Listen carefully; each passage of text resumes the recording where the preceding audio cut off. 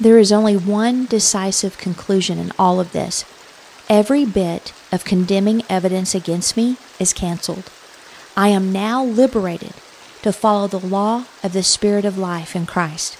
I am no longer under any obligation to the law of sin and death, a law ineffective to produce the righteousness of God. I resist any and all forms of performance and legalism because these are not sourced in God's love for me, my love for myself and others, and my love for Him.